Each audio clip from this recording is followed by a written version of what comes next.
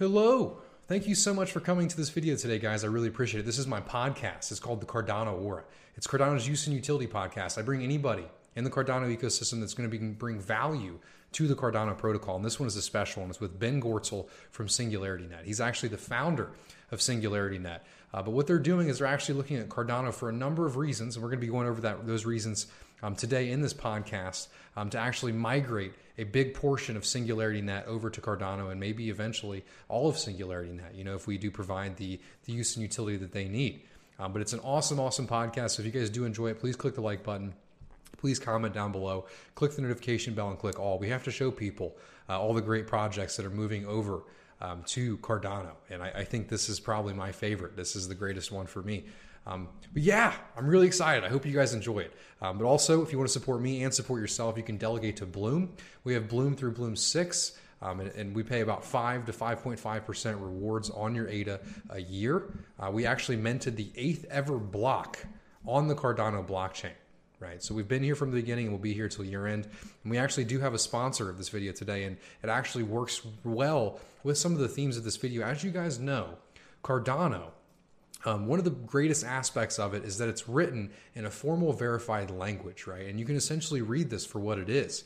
And this sponsor I'm going to be talking about today, DataCamp, and you can click that link down below, actually has a Haskell course on DataCamp. It's really awesome. So well, you can do a lot of stuff, right? It's not just Haskell. It's $25 a month, and you get unlimited access to all of their courses. And like for example, understanding and analyzing data is critical. So no matter what industry you're in, right? With DataCamp, you can learn data science today and apply it tomorrow. There's over 300 courses with interactive learning experiences, and for me, the one that I'm using is actually the Haskell course. I want to learn more about Haskell because, as you guys know, the Plutus language for Cardano is essentially a cryptocurrency specialized version of Haskell, right? So with DataCamp, you can really fit this into your schedule and start learning a little bit. So maybe you can build your own decentralized applications on the Cardano blockchain. And the lessons are bite-sized, and they can fit into your schedule really easily. Their mobile version will also allow you to learn from anywhere. And you guys just have to click that link down below. You can try any first chapter of any course, maybe the Haskell course or maybe the data science course that I mentioned earlier. You can try those all for free. And by doing so, even just trying the free course, you do support my channel. This is my first sponsor, as you guys have ever seen. So yeah, I hope you guys really enjoyed this video. And like I said, if you do, please comment down below. If you guys have any cryptocurrency questions or Cardano questions, feel free. But I hope you guys enjoy it. Have a good rest of your week. Goodbye. Hello. Thank you guys so much for coming to this podcast today. This is the Cardano Aura podcast. This is a podcast where we bring anybody on the podcast that's actually providing value to the Cardano blockchain. And today we have Ben Goertzel. I'm really excited to have him on. Hey, thanks. Yeah, pleasure to be here and talk a bit about what we're doing with AI on Cardano. Very exciting stuff happening. Yeah, I'm actually thrilled about it. I actually first heard of SingularityNet. So you're the founder of SingularityNet, and I first heard of it from the Joe Rogan podcast. I think it was a couple or maybe even a few years ago now. And then following that, I listened to the long one you did on Lex Friedman, and I really I love that podcast. So I'm thrilled to have you on here today. Yeah, Rogan was, I think, December 2018 or something. It seems like many eons ago. Yeah, it really does. In crypto time, right? But yeah, I've been mostly working in the AI space for the last few decades, right? Since I started out with a math PhD in the 80s. But decentralizing AI seemed important to me all the way back to, as soon as the internet came out, you could see you don't want any one party to control the AI. The AI should be like democratic and decentralized. And I think, Cardano is the first infrastructure out there that I see has potential to be capable to support like large scale decentralized AI systems. And so before we jump into like what is SingularityNet, what is that potential that you see with Cardano? Well, really, when I published a book in 2001 called Creating Internet Intelligence, and what I was aiming at there was a whole bunch of different AI processes living all around the globe and cooperating in a decentralized democratic way to do complex computations in a sort of self-organized way rather than a top-down way. And you know, when Vitalik talked about the world computer around the time when Ethereum was first being conceived, like 2015 or whatever, 2014, whatever it was, I mean, it was really a similar idea, and smart contracts were supposed to support that. Now, I didn't manage to launch anything like that in 2001. Ethereum launched something, but it really doesn't have the sophistication or scalability of design to support that vision, although it's very cool what it has led to. Of course, it's changed the world. And I think Cardano, with the Plutus smart contracts being released, is a much more credible infrastructure for a world computer, right? And you can secure, scalable, privacy preserving, like decentralized, democratically governed world computer. And you can do a lot of things with such a world computer. And AI obviously is the one that I'm thinking most about, but there's a lot of other large scale decentralized software applications that you could make. Yeah. So essentially what you're excited for is the fact that Cardano has this decentralized governance, and that's kind of at the heart of it with Cardano's Voltaire, and then also the scalability, that's coming in the future with Basho. I started programming Haskell in 1993 when it was like the Gopher interpreter before GHC and all the modern Haskell tools. So, and both because I'm a mathematician and that's sort of a beautiful abstract way to organize code and ideas, but also, I mean, you have provability and verifiability of code enabled sort of very effectively by design, and that just seemed like a good thing. Like I mean, I'd been thinking about that originally from a strong AI view. Like if you have an AI system that has a certain goal system and a certain ethical orientation in it, wouldn't it be nice to prove formally that the AI code actually has the goal system you think it has? You intended, right? Yeah. But of course, for less highfalutin things than the goal system of your superhuman AGI. I mean, just for financial transactions or medical records. I mean, having verifiability that code is operating according to spec is a very nice thing. And pure functional languages make that just far simpler to do by design. So I mean, I was into that since forever, right? Probably since before Hoskinson was born, for that matter. And then I mean, so I mean, now that the fact that Cardano has come out with a smart contract language that basically is Haskell plus some cool libraries and extensions, I think that's extremely promising for reasons that are going to be obvious to everyone who's deep in the functional programming community, and maybe not obvious to everybody else, right? So the obvious example is like, I mean, Ouroboros is formally verified, and I mean you can formally verify that the code sending trillions of dollars around in the world economy actually is doing what it says it's doing. Mm-hmm. Yeah, I think that is a hard thing for a lot of people to understand. You kind of have to have that mindset because, a lot of us have heard from Charles, like, formal verification is the way to go. But actually seeing you come into the space and actually seeing the value in that as well with all of the history you've had, is nice to see from our side as well, Because it's hard for people that aren't technical minded to really see the true value of formal verification, Well, unless you've programmed a lot, you don't realize, like, almost all code has many bugs in it, right? And then, I mean, a good hacker can find those bugs. And it's really insane that the tens of trillions of dollars coursing around the globe in the world economy are running on fundamentally insecure software code, right? I mean, that's ridiculous. And in traditional finance, you have some parties, like say Jane Street Capital has been a pioneer. They're like hedge funds running on functional code, Haskell and OCaml and so on. But by and large, security is addressed by brute force mechanisms rather than just by security by design, by using programming languages that are not bug prone and formally like proving with math that that the code does what it's supposed to do. And yeah, this is going to be really important as we get more and more advanced AI systems. But it also, honestly, it already is important. I mean, look at all the ridiculous hacks out there already, which could be prevented by taking a sounder approach.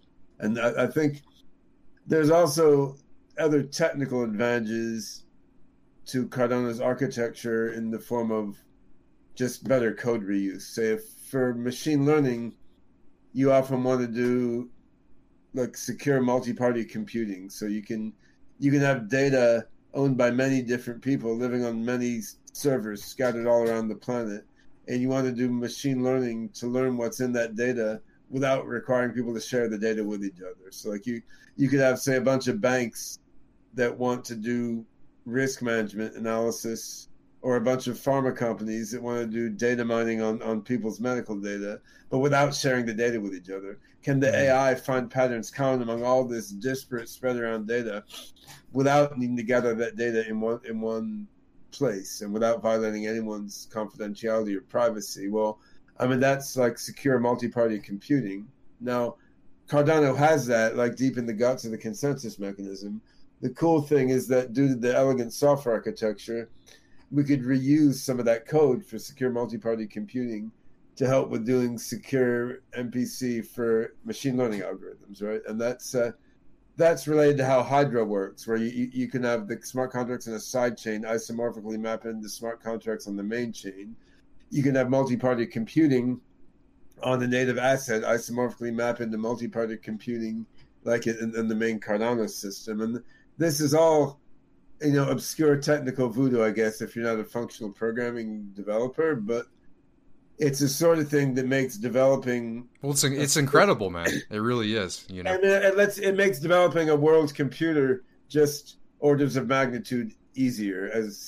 I mean, the reason the SingularityNet community is psyched about moving to Cardano is just they're sick of paying $25 or $100 in gas costs for a simple transaction and having a transaction take minutes instead of like a fraction of a second or something, right? So I mean, they're just fed up with cost and scalability issues, and Cardano does work around cost and scalability issues. But I mean, the bottom line is like NEM has been cheap and fast for years. It's been around since 2015, right? And the Algorand is cheap and fast. Elrond is cheap and fast. And I mean, I don't own those tokens. I'm not shilling those things, right? It's just the point is there's a shitload of things that are cheaper and faster than Ethereum out there and just don't have traction. It's a necessary condition that Cardano is cheap and fast, but it's not just that.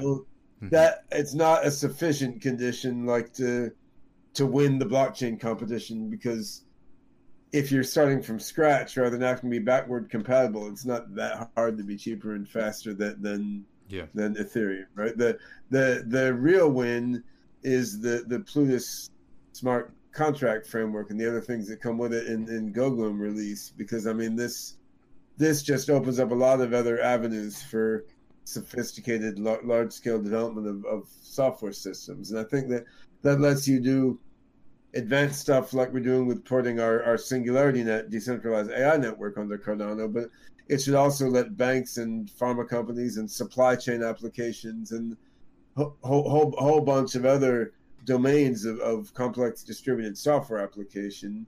I mean, I think the Gogum release will allow these things to be rolled out on the Cardano network, and you can't do that with the other blockchains out there. In Ethereum, you can't because it's too inefficient and expensive. In the other blockchains that are faster and cheaper, you can't do it because you don't have a sufficiently capable smart contract platform. So, I mean, I think Cardano is in quite a unique position going forward from this next release. I agree with you there, and I really appreciate your insight on that. And so the next thing I want to get into is specifically for someone who's never heard of SingularityNet before, never heard of what you guys are doing, because my channel recently has been growing a lot, and a lot of it's new people. They don't even know, really about even creating a wallet, So I kind of just want a general overview of what SingularityNet is first, and then we can go into kind of your guys' proposal, that was voted and passed, which I'm really excited about. Yeah, sure. And it's true.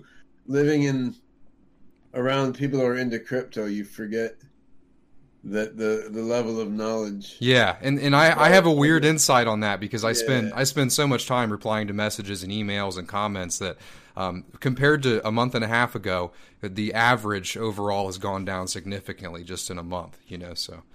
I mean, when I went on Joe Rogan's show, like Rogan is a very smart guy, but he knew about Bitcoin, but he didn't know that other cryptocurrencies existed at that point. I mean now it's been a couple years, but it is. I guess it's not surprising when you look at how fast crypto has grown, right? Like if you've been in the crypto world, it seems like it's been forever because there've been so many insane ups and downs, but it's really exactly.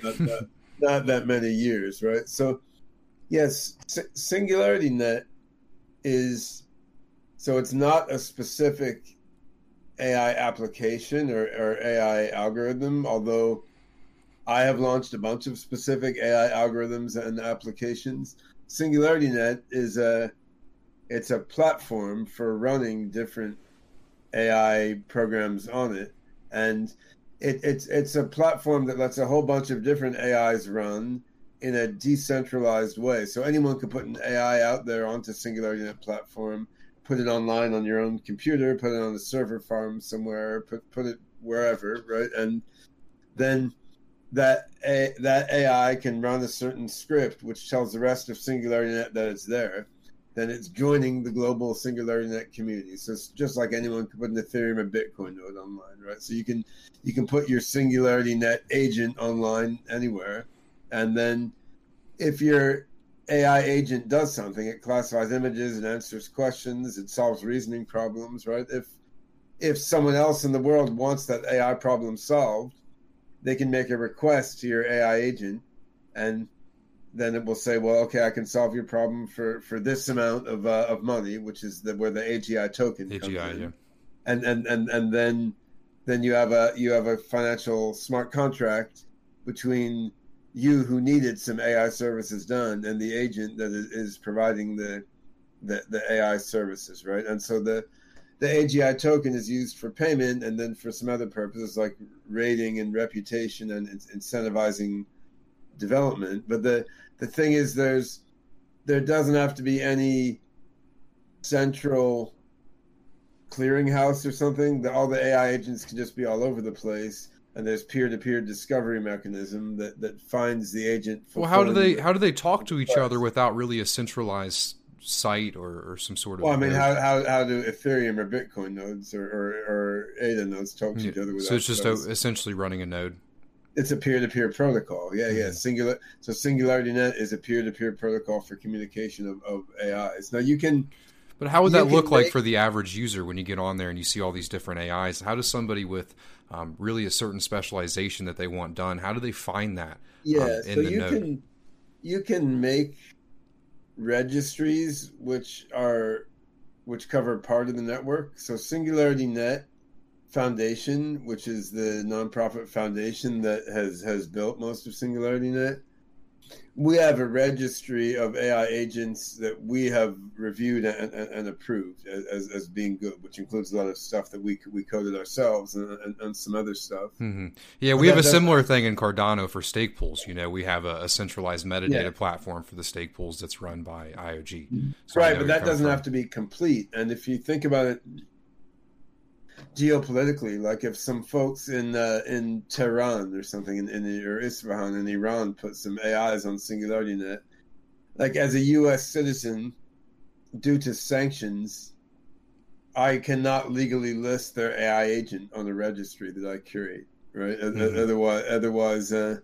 Otherwise, I'm violating sanctions. On the other hand, SingularityNet is a decentralized protocol, and folks in Iran can put their own registry of Iranian SingularityNet AI agents, and that can be connected to a website, right? And then if you're in like Ethiopia or somewhere that doesn't care about sanctions against Iran, then you can go to those AI agents and that's all running on the decentralized platform and protocol, right? So I mean, you can also have, say, what white labeled marketplaces, right? Like some industry organization might want to make a curated set of AI agents made by their members and offer that. You can do that too. So the basis of it is purely decentralized and peer-to-peer.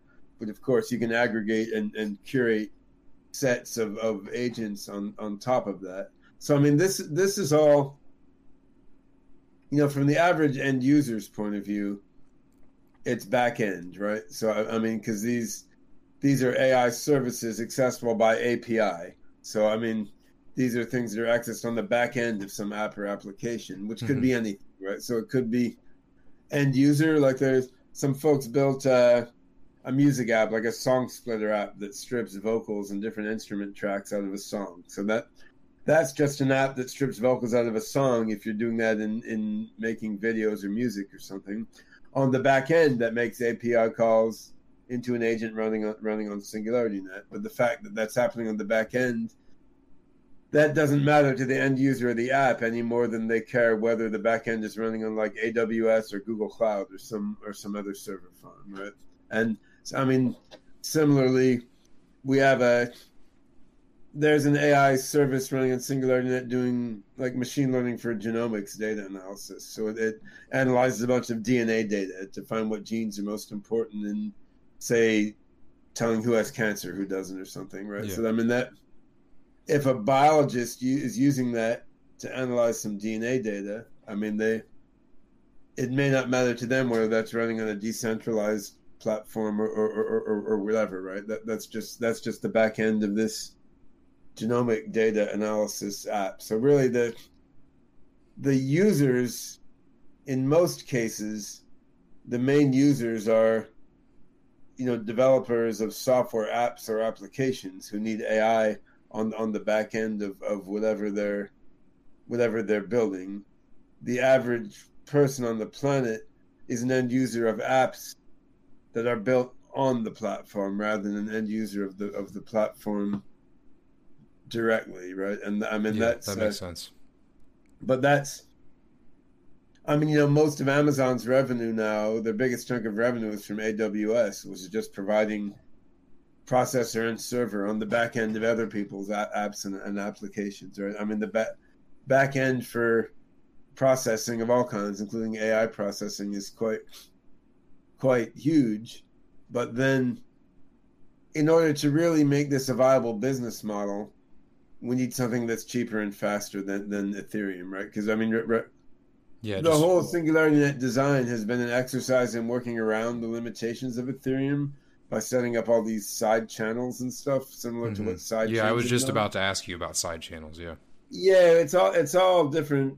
Like there's 6 different channels that are set up between 2 agents when they talk on SingularityNet. But as of now, like the gas cost is so insane, even with all the use of side channels. Like the small number of Ethereum transactions that do have to be made are already too expensive, right? So I mean, I think the Cardano network in its current form is cheap enough and scalable enough, like for all the AI agents that are out there now on SingularityNet. Now, for our long-term vision, if you want to have like swarms of millions of AI agents that are being created and destroyed every second, I mean, then we would need orders of magnitude reduction in current Cardano costs, actually. And I think that's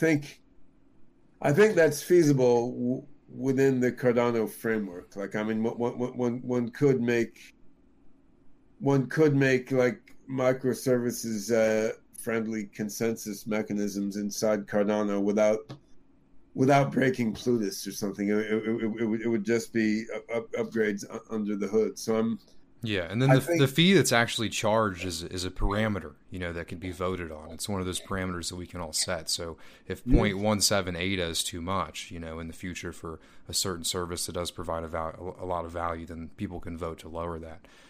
Right, but if you lower the fee really, really low, like you need to have like Swarm AI and microservices, then you need to do something else Yeah, to pay the delegates too, because as the Well, to reserves protect go down. against like DDoS attacks or something, right? So I mean, Really?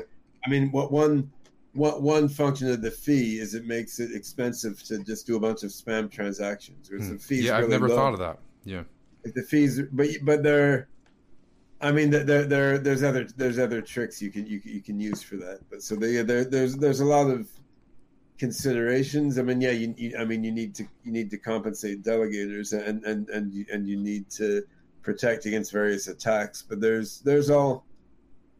workarounds for that. I mean, Charles and I have discussed some of these points, and I think in the next couple of years, Cardano can get there. And I think if you look at the research literature of the Cardano community, there's a lot of amazing computer science depth in there, which has not yet been rolled out into the code base, but will be, right? And so I think that's another one of the interesting things there. The sort of academic focus of some of IOHK's effort, in a way, is frustrating at times because there's a lot of stuff there that you see looks cool, but you can't use. On the other hand, there's a incredible fund of stuff that's been prototyped and like theoretically demonstrated to work.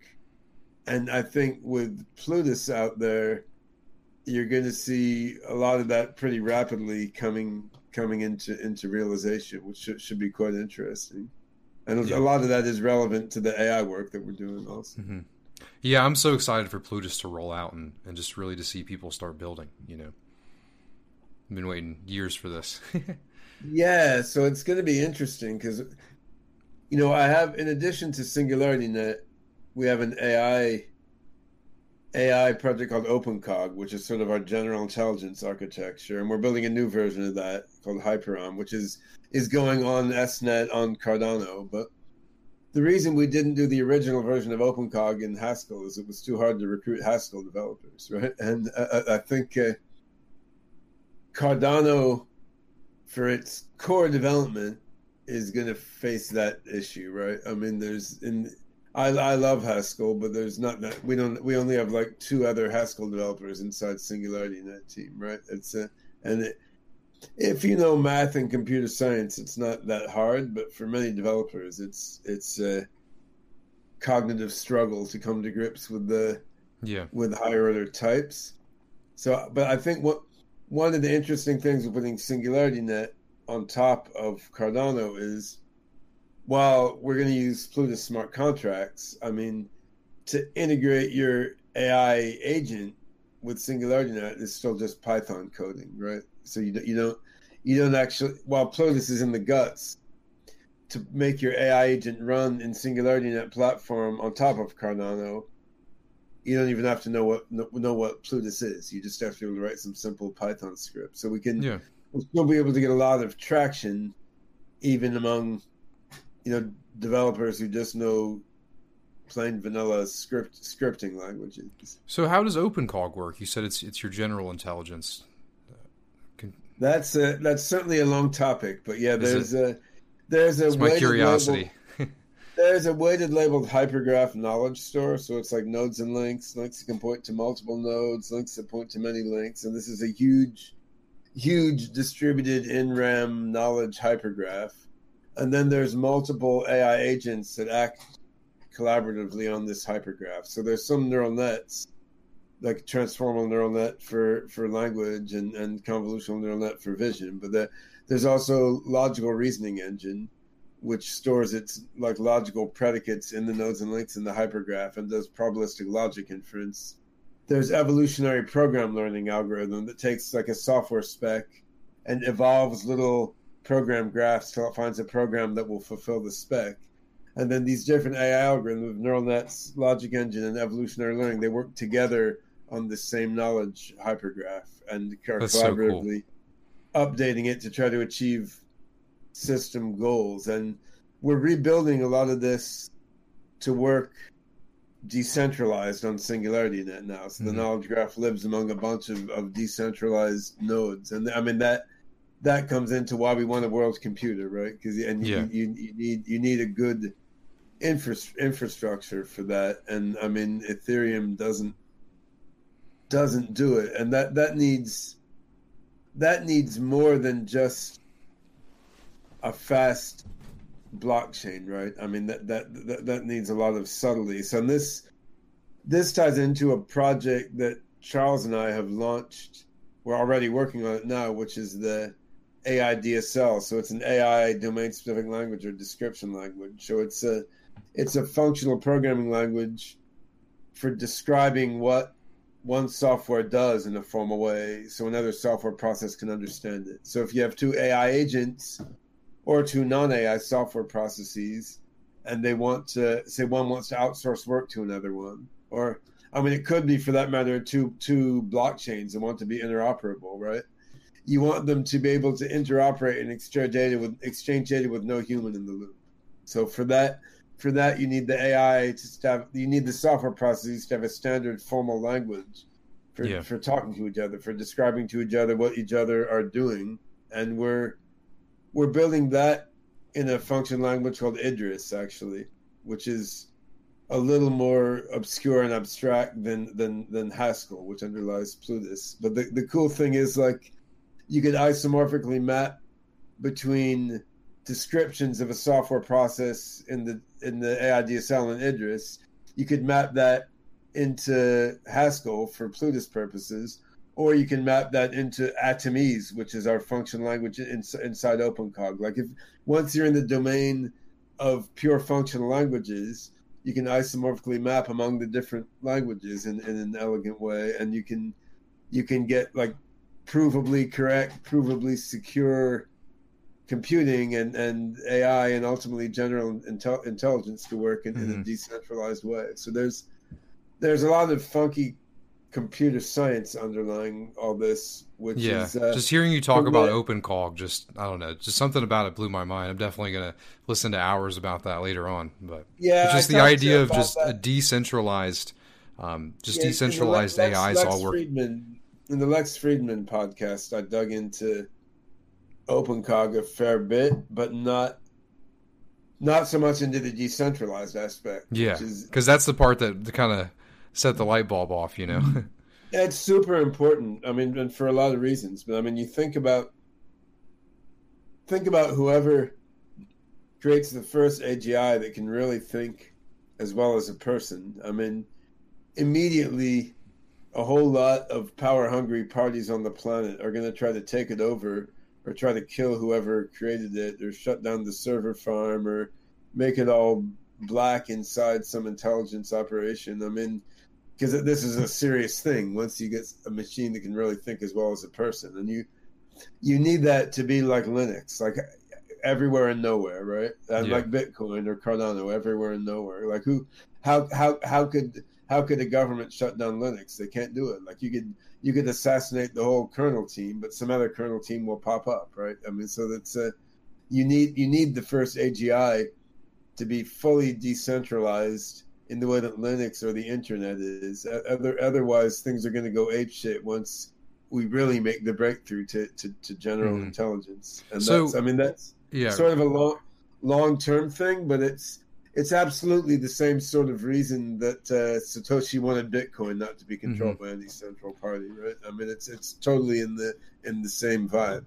Yeah. So this is a little bit out of scope. Before we go into your plan with Cardano, is there any limitations with decentralization that you foresee kind of holding a decentralized AI from coming first relative to a centralized company working on it, or is there advantages to kind of this method? I think there are intrinsic computational disadvantages, but they're not blockers. They don't have to be blockers. I mean, there are some things where it's intrinsically more efficient to centralize them, and if you're decentralizing it, you are paying a computational cost, and you can't entirely eliminate that cost, but you can reduce that cost small enough that it's not your main problem. And I mean, I think security is the same way. I mean, making something secure by design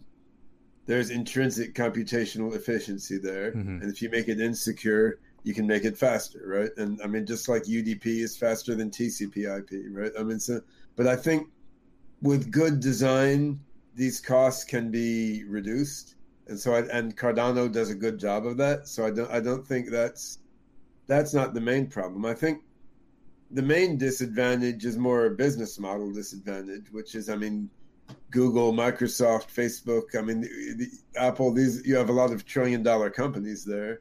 Yeah. Google dropped a couple $1 billion on Google DeepMind now, and they've been willing to lose money on it because they want the R&D done, right? So there's simply insanely large amounts of money going into centralized AI. Chinese government is putting so much money into it in the form of Tencent, Baidu, Alibaba, research labs, and so forth, right? So I mean that's a significant problem, right? I mean, Cardano has a nice 10 billion plus market cap now, but I mean that's relative. It's not $1 trillion, right? Mm-hmm. So I mean, on the other hand, Linux is sort of the paradigm case where, I mean, Windows and OS X are also developed by trillion-dollar companies, but Linux is like 70% plus of the internet, and in the form of Android, it's the majority of mobile, right? So there you have something which had much less money behind it. There's hope. but yeah, on the strength of superior technical foundation and a decentralized developer community, it managed to become dominant in very key areas, right? So Decentralized has the strength that it can pull in a more diverse and passionate community to help build stuff. And if everything lines up right, that can win even though you have orders of magnitude more resources on the centralized side. But I mean that's what has to be done, and I think neither SingularityNet nor Cardano is there yet in terms of like a Linux level developer community. I mean, there's great developer community, but it's not huge enough, frankly, yet to defeat Microsoft and Google and Tencent, right? And that's one hopes that Plutus can help solve that, right? Because when you have ways for people to develop native assets and other sorts of custom applications more easily on top of Cardano, I mean that can build the developer community in direct and indirect ways. And with that larger developer community, I mean you're getting cognitive firepower and you're getting developer time. And I think pulling in the developing world is a very interesting part of it. And this was one of the funkier coincidences in my collaboration with Charles is, you know, we both had offices and software projects in Addis Ababa, Ethiopia, which is not that many tech projects do, right? Like I co-founded an AI and robotics outsourcing company, ICOG Labs, in Addis in 2014. My daughter was the first American exchange student in Ethiopia. So now my son-in-law is a Ethiopian computer security guy. But then, so I spent a lot of time in Addis. And then IOHK, actually, you know, they had a big training program for Haskell blockchain developers. And we're now planning to co-locate the SingularityNet Ethiopia team with the IOHK Ethiopia team in like a shared office there. But I think that in itself is cool because the Addis guys are a bunch of computer geniuses, but it also indicates a fundamental advantage of the decentralized world in that we're not restricted to hiring people in Silicon Valley or New York or Seattle or something, right? I mean, the decentralized project, we can pull in developers from literally every country on the planet, like anywhere where you got computers and internet, which is not yet everywhere on the planet, but it's every city on the planet, right? So I mean, in theory, there's a broader developer pool for decentralized projects, and Linux has leveraged that very well. Like, I mean, Canonical, which launched Ubuntu, is a South Africa company, for example. So, and I think both Charles and I are oriented toward leveraging the developer community in the developing world, both because it's good business sense and because that's the best way to help the developing world. Like charity doesn't work well, but if you can foster productive development in the developing world, I mean that is helping give the developing world tools to grow their own economies in an advanced technology way, and that can be an advantage the decentralized paradigm has, I think. Yeah, I think that's a huge advantage. But yeah, let's go into the second treasury action for AGI, and I'm curious on your proposal and really what's the scope of that. This was a big one, right? So I mean, we founded Singularity Nut in mid 2017. Then we did the first token generation event December 2017, which was minting a billion AGI tokens on the Ethereum blockchain, of which half of them were released and sold to the public, and the rest were used for to incentivize development and so forth, and for advisors and partners. So now what we've just launched with the approval of something like 90% of the AGI token holders who voted in the election on it, what we've just approved now is to create 1 billion more tokens, so equal to the original token generation event in 2017. They will be 1-to-1 equally swappable with the AGI tokens in Ethereum. So it's like a silver dollar versus a paper dollar or something. It's different form, but you can swap between one or the other at the same value. But these are going to be Cardano native assets, and we're not releasing them all at once. We'll release some in month one, sort of as soon as Plutus is ready for it, which should be sometime first half of this year. So we'll release 15 million tokens initially, and then decreasing amount each month after that. So decreasing by 1.5% each month until the. And is that releasing for development? Yeah. So these will be used for a number of things. So half goes to Singularity Net Foundation, which will use them to incentivize and fund development. 30% goes into a pool we're calling the Deep Funding Pool, the Decentralized Ecosystem Projects Pool, and this is much like Voltaire. Yeah, Cardano, treasury system. But awesome. It's a larger percentage of Singularity Net than Voltaire is of Cardano, right? So this is to incentivize and fund community-based projects in a way that's democratically voted on by the community of token holders. And this is...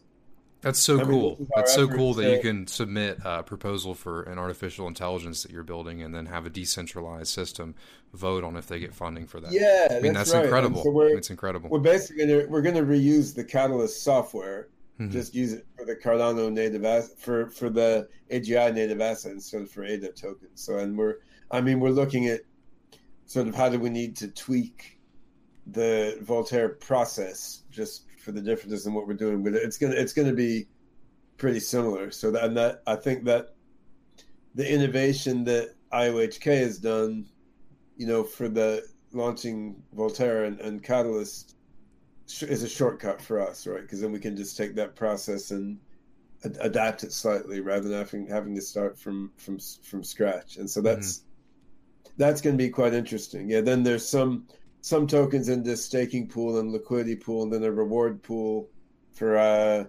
curation market for like reputation rating agents and so forth. So yeah, the tokens are there for development and platform growth in various ways, and I think this should allow us to accelerate development considerably. It's already been going pretty fast, but this should let us amp things up even better. And yeah, I'm pretty excited about that, and I think it should be a phase of extremely rapid growth. And I'm hoping that the AGI ecosystem and the ADA Cardano ecosystem can then help each other grow, because every AI application that's built on the AGI native asset, of course, that's running on the Cardano platform. It's using some ADA token as well for transactions, and it's and of course development for that now, make, especially if we grow together, I'm sure eventually you'll be able to use AGIs for fees as well. You know, that's kind of Charles's vision is multiple tokens as fees. well, it should be both logically, right? So Yeah. there should be some portion that is ADA, because you need to reward the underlying consensus mechanism. Mm-hmm. Like we don't want to replicate that. And then, I mean, we're looking at other layer 2 networks on top of Singularity network itself. So there's a network called NewNet that a group is building, which will probably, I'm sure they'll submit for funding from the deep funding pool, actually. But we've been incubating that within SingularityNet. So that's a sort of decentralized marketplace for AI processing power. So you can put some cycles on your phone or cycles on your laptop into various AI processes, and you get some reward tokens for that, right? So that's that will leverage SingularityNet network, which leverages the ADA network, right? So I mean, we can have multiple layers, and it doesn't have to be expensive if they're all well designed, right? So I think there's a lot of amazing things that can happen, and yeah, the Plutus is going to be. I mean, it's not the end all, because there's more and more development, but I think it's a very meaningful threshold. It's probably one of the biggest. I mean, it's the biggest threshold since the launch of the consensus mechanism in Cardano's history, I'd say. Yeah, it's obviously not the end all if you guys are already working together to design another language to speak for the AI to speak with each other. You know, the DSL. Well, yeah, and you need improvements in scalability to get sort of microservices. I mean, there's it makes perfect sense. There's plenty more that's needed, but I mean, smart contracts are a huge part of the ecosystem, and I'm curious to see how fast the whole decentralized finance world moves into Cardano, actually, because I mean, they're all moving into Ethereum side chains now, but still, when you need to buy or sell the underlying asset, unless it's wrapped in the side chain, you're still paying Ethereum gas, right? So I mean, I think it should be quite interesting, because that's not been my main focus. I'm more interested in sort of general intelligence research, but we have a SingularityNet spinoff. We're working on the background. It's called Singularity DAO, which is AI for decentralized finance. And I think having this sort of thing running on Cardano, I mean, you're getting rid of the frictional costs, right? And you also if you have like a private chain. So say you have a bank that wants to do some blockchain stuff internally, but they also want to interoperate with the public network.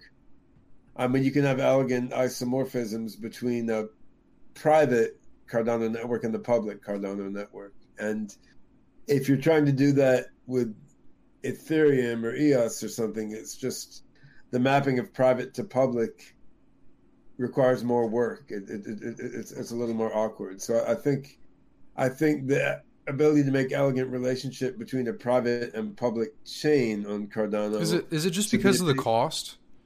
Is it just because of the cost of it getting that data, like periodically? No, it's not just the cost. How does Cardano have the ability, to talk? Because the Haskell language has the ability to set up sort of mathematical mappings between different smart contracts in an automatic way. Okay. It's because a Haskell program is its own mathematical formalization, right? Whereas a Solidity program, Solidity is an imperative language, so it's not, in a useful sense, its own mathematical description. A Haskell program is closer to being its own mathematical description. So if you need to map between a contract in a private subchain and a smart contract in the public subchain, those contracts are very close to knowing how to describe themselves to each other. So you can just map between the two in a formal way, right? So it's quite elegant, right? And you can't build those isomorphisms between two solidity contracts in any practical way. But so an isomorphism is a mathematical term for a structure preserving mapping.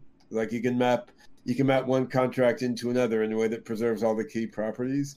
But you can set up those mappings automatically between smart contracts and Plutus. You can't do that in WebAssembly or in Solidity, and that has a lot of implications, right? It lets you map from a side chain into the main chain. It also lets you map from like a private fork into the public chain. And I mean, it's that should have a payoff in terms of making it cheaper and easier to run sort of layer 2 networks on top of Cardano. But it also has a payoff that when you have, say, a large bank that wants a private blockchain and they want to do stuff on the public blockchain, the interoperation there is very simple. Which, like, if you look at what Consensus is trying to do with Ethereum or what JP Morgan was trying to do with their own blockchain, I mean, all those things are going to be much nicer with Plutus. And I think financial services industry will see that because they're always early adopters of technology. And then, I mean, they're also early adopters of AI technology, right? So I think you're going to see a big payoff for Cardano and SingularityNet as DeFi mainstreams and DeFi merges with traditional finance, because then you have large traditional financial organizations that want blockchain inside, and they're increasingly going to be dealing with public blockchain markets, and they're going to want nice interoperation between them. And they're frankly they're by now used to software that is less crappy than Ethereum or WebAssembly. Their software frameworks are not as good as Cardano, but they're better than other blockchains. So they don't want to take a step backwards, but they will take a step forwards. And this could be what turns Cardano into $100 billion market cap, right? It's going to become the engine of DeFi, and then being the engine of DeFi when DeFi merges with traditional finance, and then as AI gradually takes over finance, then SingularityNet is jumping in there, and then within a few years, I mean, you can have tens of trillions of dollars of financial transactions being coordinated by machine learning algorithms running a combination of public and private Cardano blockchain, right? And that's sort of, if you look at the logic of it, it almost has to happen. But that's like a value of the formal language design that the average person wouldn't see. It touches back to what we were talking into earlier, that no one really. Right. That's just. But the guys at Goldman Sachs and JP Morgan do understand it, right? And so that's.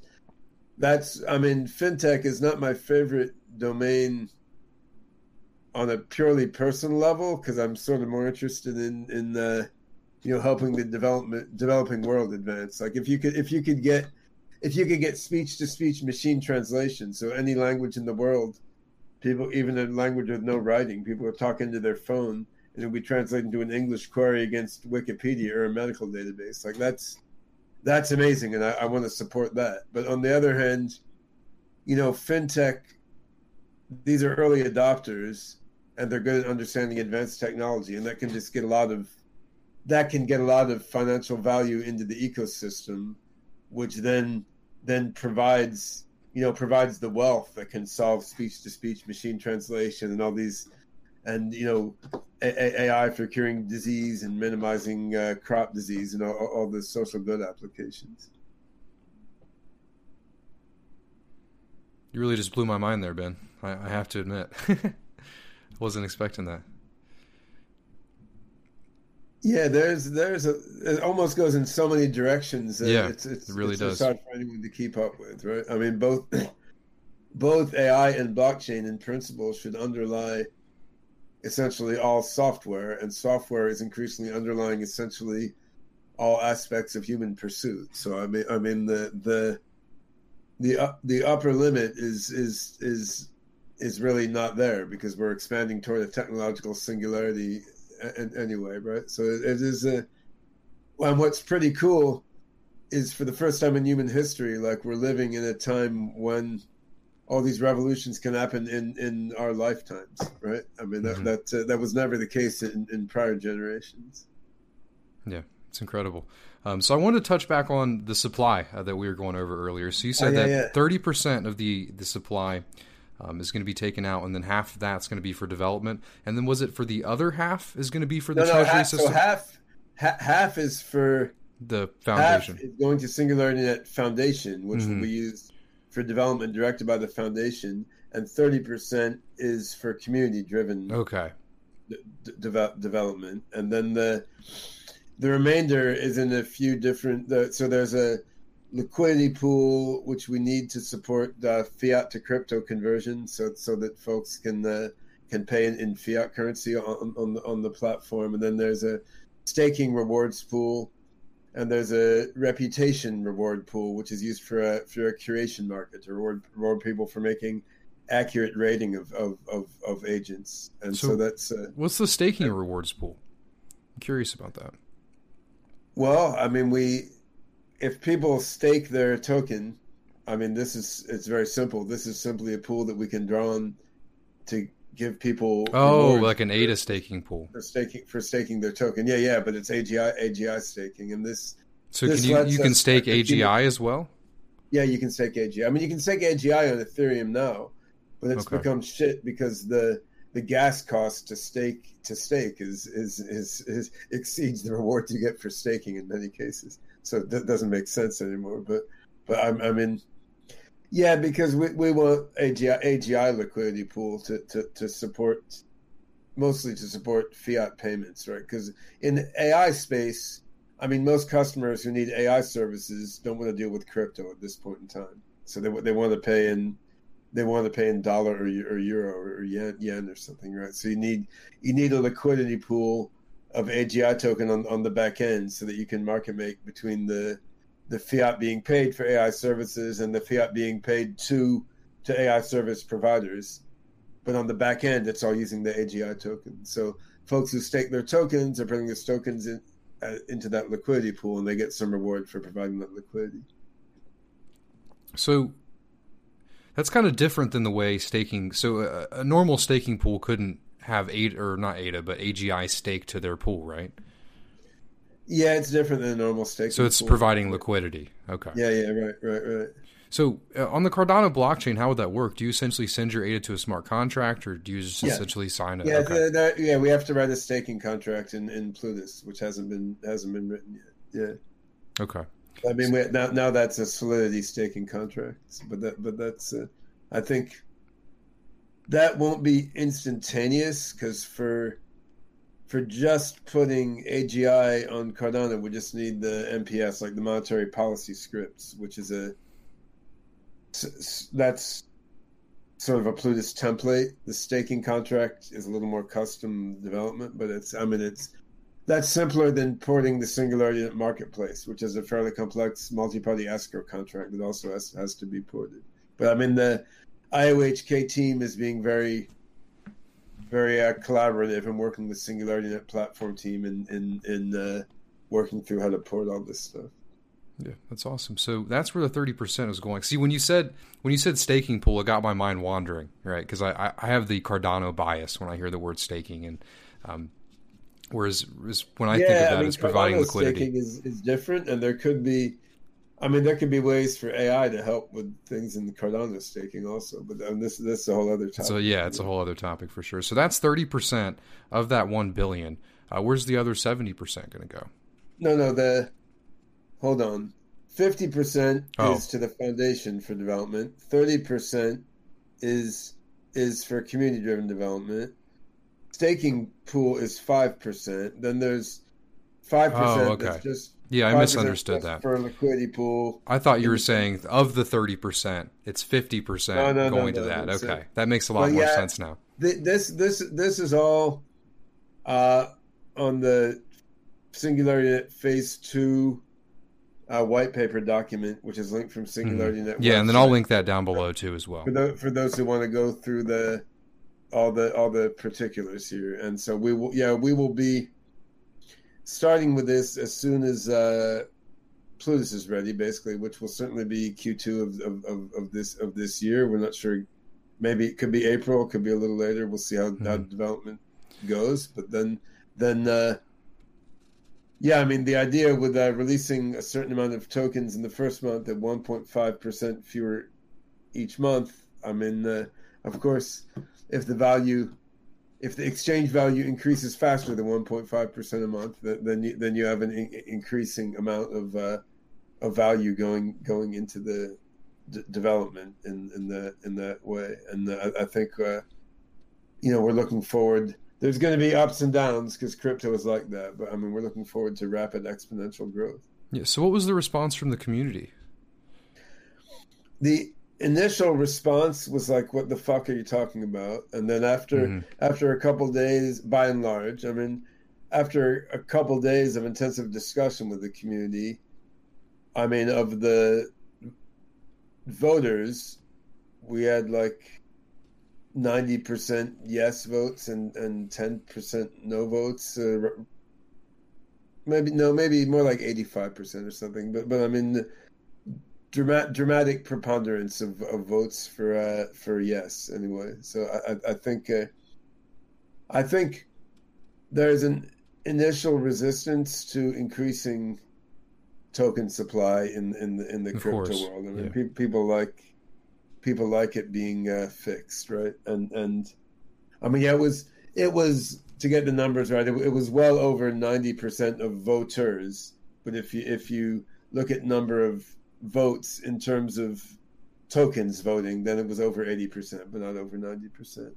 But anyway, So how do you vote on the Ethereum blockchain? I'm just curious. How did you guys go about that?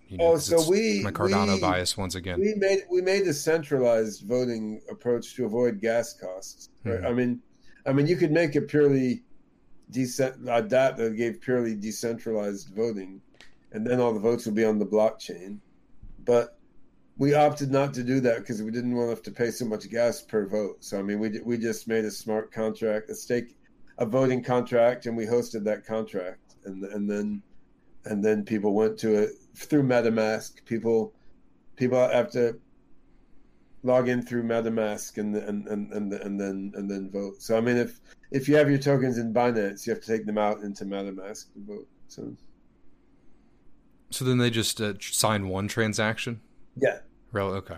Okay, that makes sense. I mean, MetaMask, it's not my favorite piece of software on the planet, but it's not that hard to use, right? So yeah, that made things relatively easy. The shitty thing was having to make a centralized voting mechanism. I mean, in the end, it's okay in this context. I mean, the voters are trusting the foundation also to mint all these tokens and so forth. So I mean, there's still the centralized aspect to it.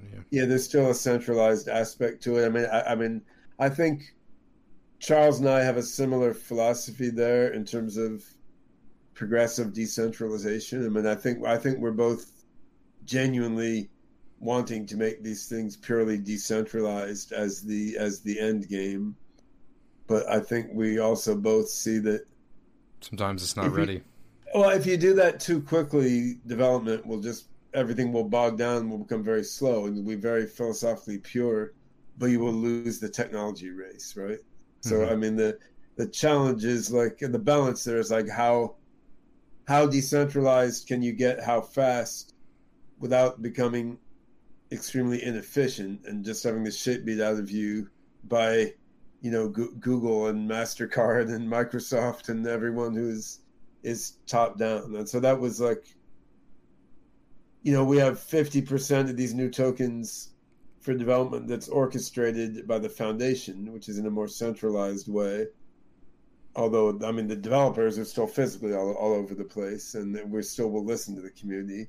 And 30%, which is really in a purely decentralized mode. And I mean, that it was intentional that it was that way instead of like 90% decentralized and 10% more centralized. Like, I think for building out the core plumbing of what we need to build, it's still going to work better to have, a team of developers working in a few offices, we have a great team in Bangalore, a team in St. Petersburg, team in Brazil, the team in Africa. I'm building a small team here in Seattle area, and that's just very efficient.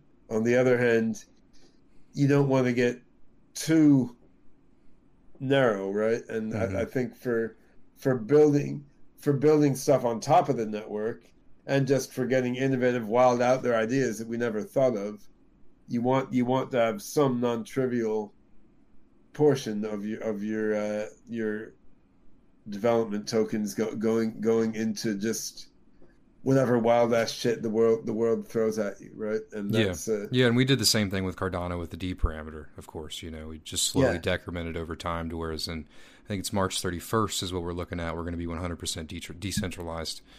So 100% of the blocks being made by stake pools. Yep, it's the same philosophy exactly. So.